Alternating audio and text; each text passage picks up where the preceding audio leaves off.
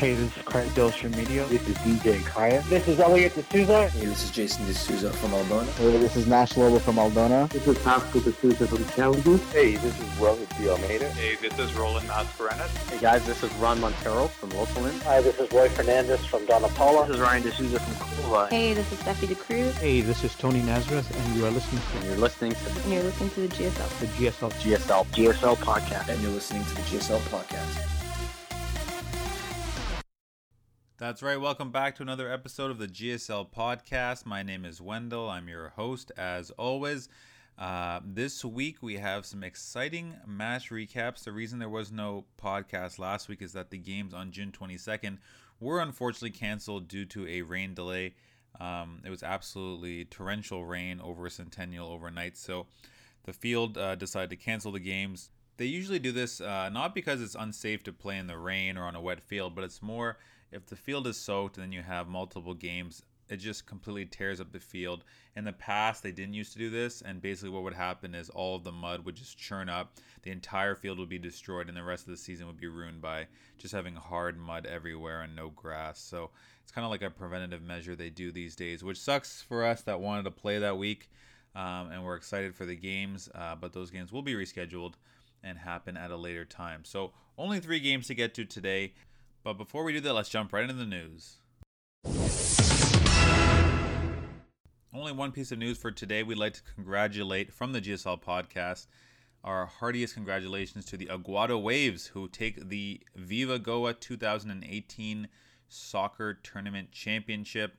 Aguada came with a very, very talented team, including a number of their stars from outdoor, and had a solid performance from start to finish, winning comfortably in the finals, leading to their Viva Goa championship. For those of you that have been tracking Viva Goa, it's had somewhat of a renaissance, a rebirth in the past few years. Through some great organization, they've had multiple events this year actually involving a soccer tournament and a separate day for more of the cultural food, presentations, music, stuff like that. Some people wondering why they split up in 2 days. You'll remember a previous Viva Goa, they just had the GOA All-Stars, which ended up being the defending champion Aguada Waves at the time, versus the Toronto Police crew. This is a game we did a live podcast for, announcing it. It was actually quite fun. It was good competition, went to penalty shots. It was very entertaining to watch, with Aguada winning in penalties. So Aguada actually has a good track record of winning these Viva Goa tournaments. They turn up quite well. And the reason for separating the days is Viva Goa wanted to have a proper soccer tournament, and this involved a total of 7 teams. Pretty much, it's tough to get the exact same teams from outdoor to submit a team for multiple reasons. One, for example, our team cannot submit a team. We have too many injuries, and to risk everyone playing on the day before what we thought was going to be a game was just too risky. We didn't have the availability, unfortunately. But for other teams, a lot of people are committed to Sunday, so they try and get everything else done on the other days of the week. So committing to then a Saturday and a Sunday is difficult. But I really appreciate the committee of Viva Goa for prioritizing soccer. They could really just let this go and just have the rest of their event, which is very successful. But they always try and prioritize having a soccer tournament or some kind of sporting event. And I really appreciate that. I'm sure a lot of other people appreciate that, because one of the things that brings us all closer together is our love for sports, and that's what created the Goan Soccer League in the first place. So shout out to Aguada for their championship in Viva Goa and their strong showing, and we'll see what happens next year. All right, that's it for the news. Let's get Keegan on the line and jump into some match recaps.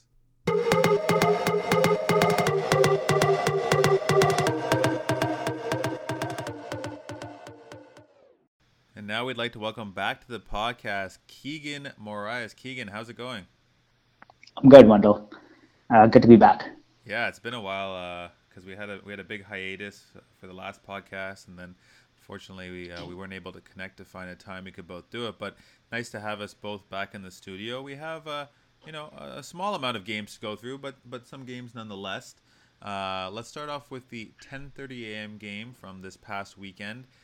Lotalum versus Bagmalo, with the final score of Lotalum 4, Bagmalo 0, with goals Craig Raj with 2, Kyle Coelho with 1, and Kyle Machado with 1? What am I seeing here? Yeah, that's our mid-season signing, and he came through with a goal for us this week. I know. I'm hearing like my WhatsApp was blowing up about this. So Kyle Machado, midseason signing, as you said, because I went to the rosters because I thought I checked your roster. I didn't see anyone that stood out or anyone new or anything like that. And I saw Kyle Machado was picked up in July. So give us the background on this. Kyle recently obviously parted ways with Bugmalo. So showing up for a game against his home club and scoring a goal nonetheless. Give us the recap of this. What went down? Yeah, we've had some injuries and we were low in depth a little bit, particularly on the wing. So when we had an opportunity to sign him, we went ahead and took it. He actually played really well this game. He could have had a hat trick. He actually missed 2 chances, which were probably easier than the one he scored. But he had a nice finish, and he made it count when he had the chance. Yeah, so big props to Kyle Machado. Nothing can feel better than scoring against him. That's the ultimate revenge right there. But shame on Kyle's agent for securing one of the best, mid-season signings. Like, this guy was released by Bugmalo, was looking for a new team, training hard, working hard, staying fit, and then signs up with the defending champions mid-season. Like, give this agent a raise. But why did he not tell us? I'm pretty sure his agent's Kaya, and he did not notify us of this signing. I'm not sure if his agent is Kaya, but yeah, his agent definitely needs some props in terms of getting this deal done. Exactly. So moving away from Kyle and looking at the game overall, a comfortable win for you guys, 4-0. Was it? Did you feel like it was that comfortable during the game, or how did the game play out? It did not. It was 0-0 for the longest time, maybe halfway through the second half, and Bugmalo actually defended quite well. We had a couple of chances in the first half, and we were a little bit wasteful with the final passes in closer to goal. So we didn't really have any. We might have had 1 or 2 shots on target in the first half. In the second half, though, we played a lot better. And then once we created that first chance, which Kyle scored, the gates kind of opened up because they had to, try to get an equalizer, and then we were able to capitalize on the counter and get a couple more goals. Yeah, Bugmalo, traditionally a pretty disciplined team. They usually come up with a strategy and try and stick with it.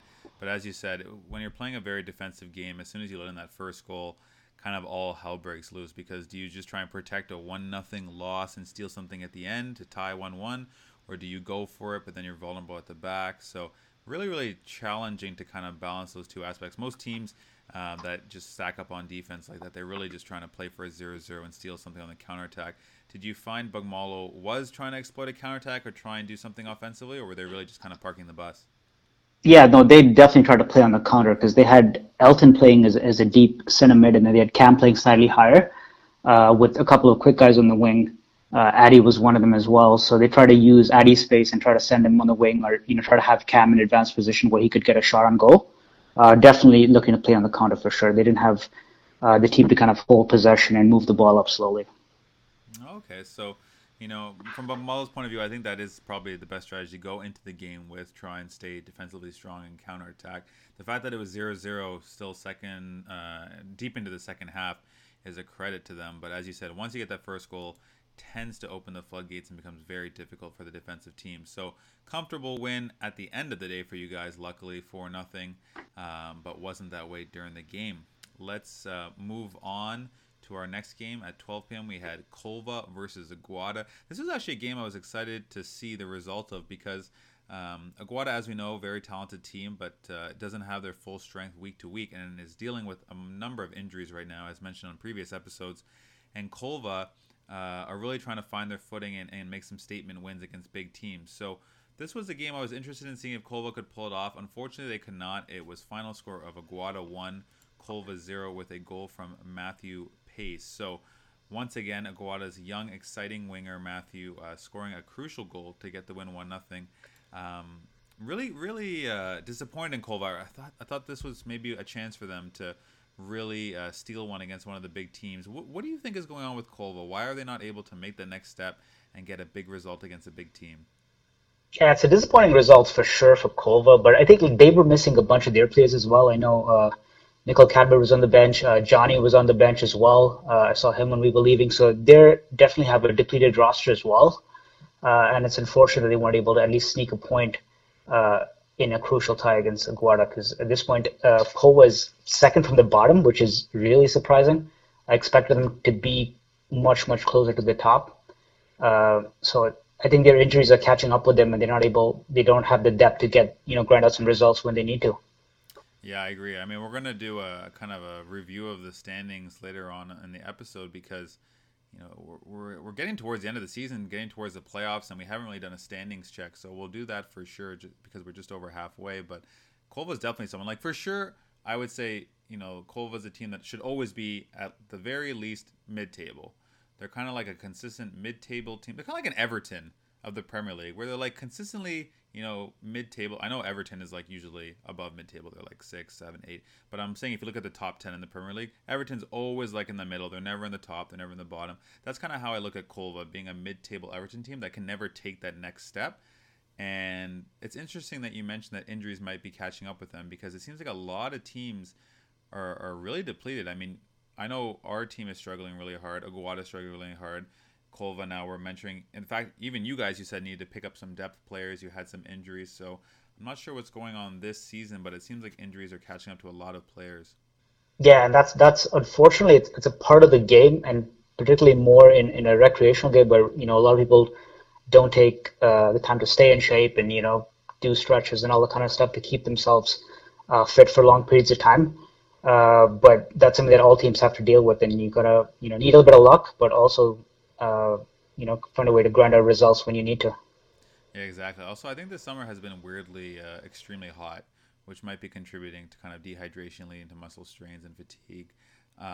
So that might also be contributing. But from a Aguada point of view, they'll take that win 1-0. They want to grind out results, stay near the top.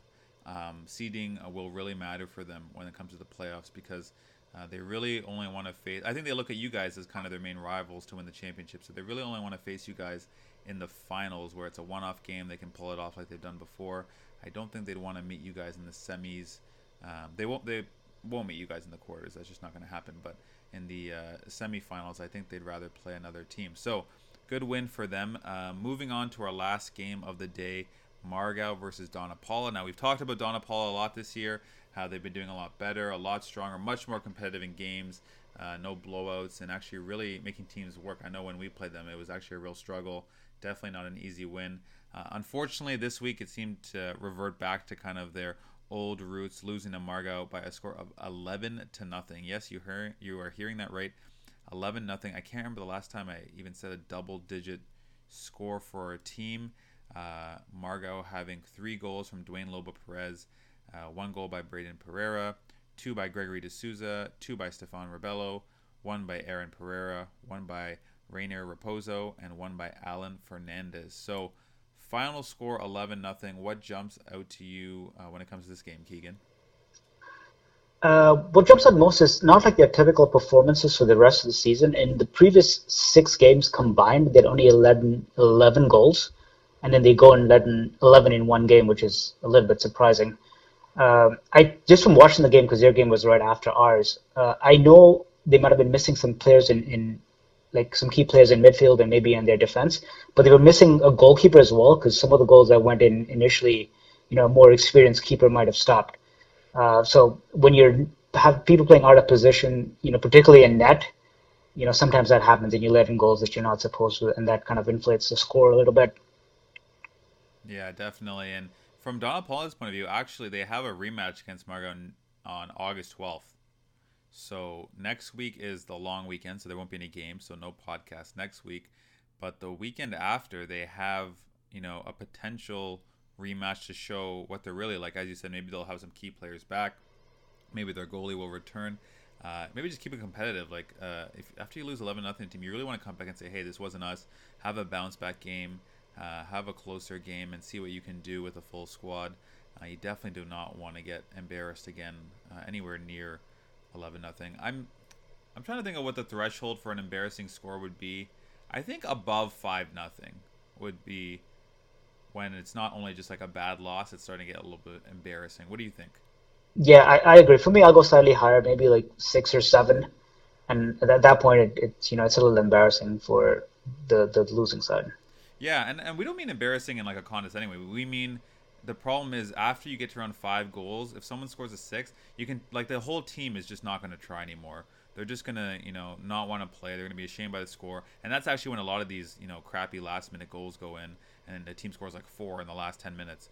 So that's what we mean by an embarrassing scoreline. Just something you don't want to kind of look at and you really hang your head down because the result was just so embarrassing. Yeah, unfortunately, that happens sometimes though, because like when you're up, 4 or 5, like the team that's losing still presses, and you can only do so much to try to hold the ball. At some point, you got to move forward, and then because they're pressing so much, they get caught out of places, and somebody like you end up with sometimes even like easier chances than you will when the score is a lot closer. And everyone that has a chance will take a chance on target. It's not like you're going to bring the ball back. So at that point, the score goes up to like 9, 10, 11. So you can't really fault the scoring team as well. Exactly. And another part of it is, the team that's winning 5-0, their confidence is sky high. So everyone on their team, they feel like every pass is perfect. They can shoot on net. Their offense is going to be on point. Like from the winning team's point of view, you're just going for it. You want to stack, up goals. You want to pad your stats for the league, all stuff like that. So definitely a tough loss for Don Apollo. Hopefully they can bounce back. We wanted to mention Margao. We were looking at a player profile this week, and we're actually looking at Margao's player Gregory D'Souza. Unfortunately, this is a player that both of us are not that familiar with. But if we head over to the scorers table, actually, we'll take a gander at the top scorers of the season so far in the Golden Boot race. No surprise, Dwayne Lobo Perez in the lead with 9. But sneakily behind him, out of nowhere, Gregory D'Souza with 7 goals. So, Keegan, I think we both mentioned we're not that familiar with this player, but have you heard anything about him, about this player on Margao that scored 7 goals already? Unfortunately, I haven't, but it's somebody that we'll have to keep an eye on in the future. If he's got 7 goals this year, there's good odds he'll be leading, at the top of the scorers charts in the years to come. So we'll get to know more about him with time, I'm sure. Yeah, definitely. And if any Margao listeners out there, I know there are a lot, send us some information. Message me or email the gslpodcast@gmail.com. Maybe give us a player profile on him or tell us what you think of him. We'd love to know more about this player. Kind of the point of the player profile is to highlight someone we know very, very well, or kind of talk about the positives and strengths of a player and what others can learn from them. But sometimes it's just to actually showcase someone that we don't know much about and that we want to learn more about. Just to recap the top scorers so far in the league. We have Dwayne with 9, Gregory with 7. Then we have Steven Fernandez from Aguada with 5. He's last year's Golden Boot winner. Remember, he had 22 last year. Just goes to show how ridiculous that number was last year, 22.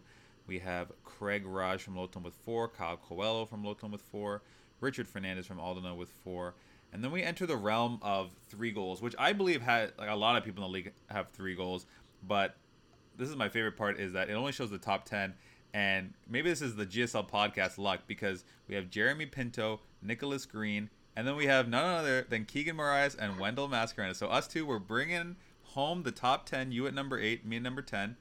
And I feel like that's definitely based on our good luck and good karma from doing the show every week. Yeah, cue the MVP chant.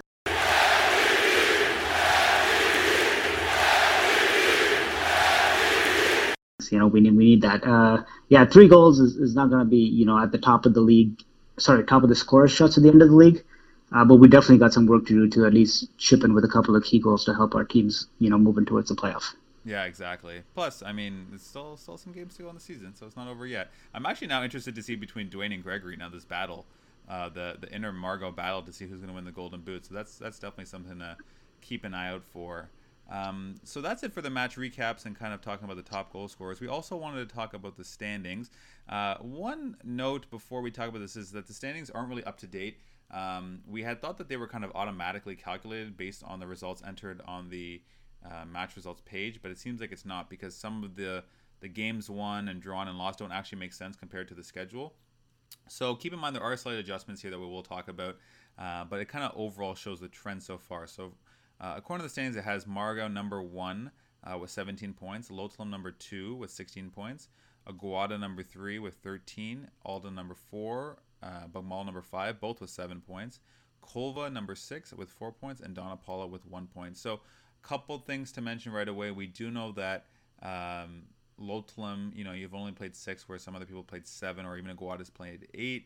Margao has an extra game 1 here, so their point total should probably be 15, which would put you back in first. So a close battle between the two of you at the top. We'll kind of divide this up into tiers. The first tier, I would say, is Margao versus Lotlum for the League Championship. You guys play each other on the last game of the season, or on August 26th. Now there's going to be a rain game, but I think that game at the end of August is going to be absolutely fantastic. I cannot wait for that game. What are your thoughts on Margao versus you for the League Championship, and how do you see it going so far? Yeah, I think it's going to be a really close game as well. They played us pretty well that first time. Hopefully we have a little bit more on our bench this time, but I have confidence in what we do as a team, and the people that show up can get a result. I think we'll be a little bit more prepared and and ready for that game. Not to say that we took it easy the last time, but I think we'll definitely come prepared with knowing that the league title could possibly be at stake. So we'll be ready for that game. Yeah, personally, I hope the league title is at stake. If it went into that last week where you guys know if you tie or win, you win the league, and they know if they have to win the league, that would be one of the best final games ever. So I'm really hoping everything's on the line. I think it'll be close, but we'll have to track that very closely. The next tier is kind of Aguada by themselves. They're at 13 points. I do consider Aguada a team that very easily could end up in the middle or at the top, so I think it's appropriate that they're there. And then following them, we have Aldona and Bugmalo, both at 7 points. I think that this represents a mediocre season thus far as we're concerned, with only 7 points, keeping in mind we finished second place last year. And for Bugmalo, I think it's where they want to be. They're fifth place mid-table. They kind of want to approach more the upper end of the mid-table. So if they could steal fourth place from us, I think they'd be very happy with that. And then we have Kolva. So Kolva is definitely the most shocking team to look at on this table. They're sixth place with only 4 points. Really came into the season with high hopes for them. So I think we both agree that when you look at this table, Kolva being sixth is probably the team you're most shocked with. Yeah, definitely. I was a little surprised with seeing you guys as well, but definitely seeing Kolva in sixth place is shocking for sure. With the talent that they have, if they're healthy and have all their players there, they're, I would say, like a top three in terms of talent. So I would expect them to be close, at least in third position with their full team. Yeah, no, definitely. Interesting to see how they bounce back for the rest of the season. They have about 4 games left, maybe 5 to see. So a lot can still change. They've only played 6 so far. So definitely have room to make up for. They're only 1 win behind, 4th and 5th place. So it's going to be very interesting to see how the season closes out. So that's kind of the recap of the scores and the league standing, just for the people that wanted to see how the league's shaping up so far. Just some odds and ends to go through before we wrap this up. One thing I wanted to tell you about that I thought was pretty funny was, how we always, we meet up before the games, players are chatting. A lot of us, are friends socially, things like that. And the biggest event was the World Cup. And the World Cup was amazing this year. So many upsets, so many great games, so many good goals. So a lot of times players would come together. They'd be talking about games, the World Cup. But did you know that before the game started, I was warming up and I was listening to the referees talk, and the referees came, and you know what they were discussing? They were talking about the World Cup too, but they were actually talking about all the refereeing decisions. That's interesting. So, sorry, go ahead. This blew my mind. This made me realize that for a referee, the World Cup is also like the World Cup of refereeing. Like, see how the best in the business, make decisions. And I was overhearing them, and they were saying things like, yeah, but in that situation, you have to go to VAR, or, oh, you can't make that call because of this. You can't judge intent. Like, all these different refereeing terms, all these different plays. They were talking about specific refereeing decisions. And I found that hilarious that we're all obsessed with, goals or upsets or stars. And they're just analyzing every refereeing decision. Yeah, like refereeing is not easy, particularly at that level. I thought the referees did a great job in the World Cup. The use of VAR was really good. I thought they got majority of the reviews correct. I disagreed with the handball in the finals. I thought that should have been a penalty. But sometimes you got to go with your gut, and they called it. But yeah, like it's funny that we talk about goals and the referees, were obsessed with the refereeing. Yeah, no, it makes total sense, but it was funny for me to realize.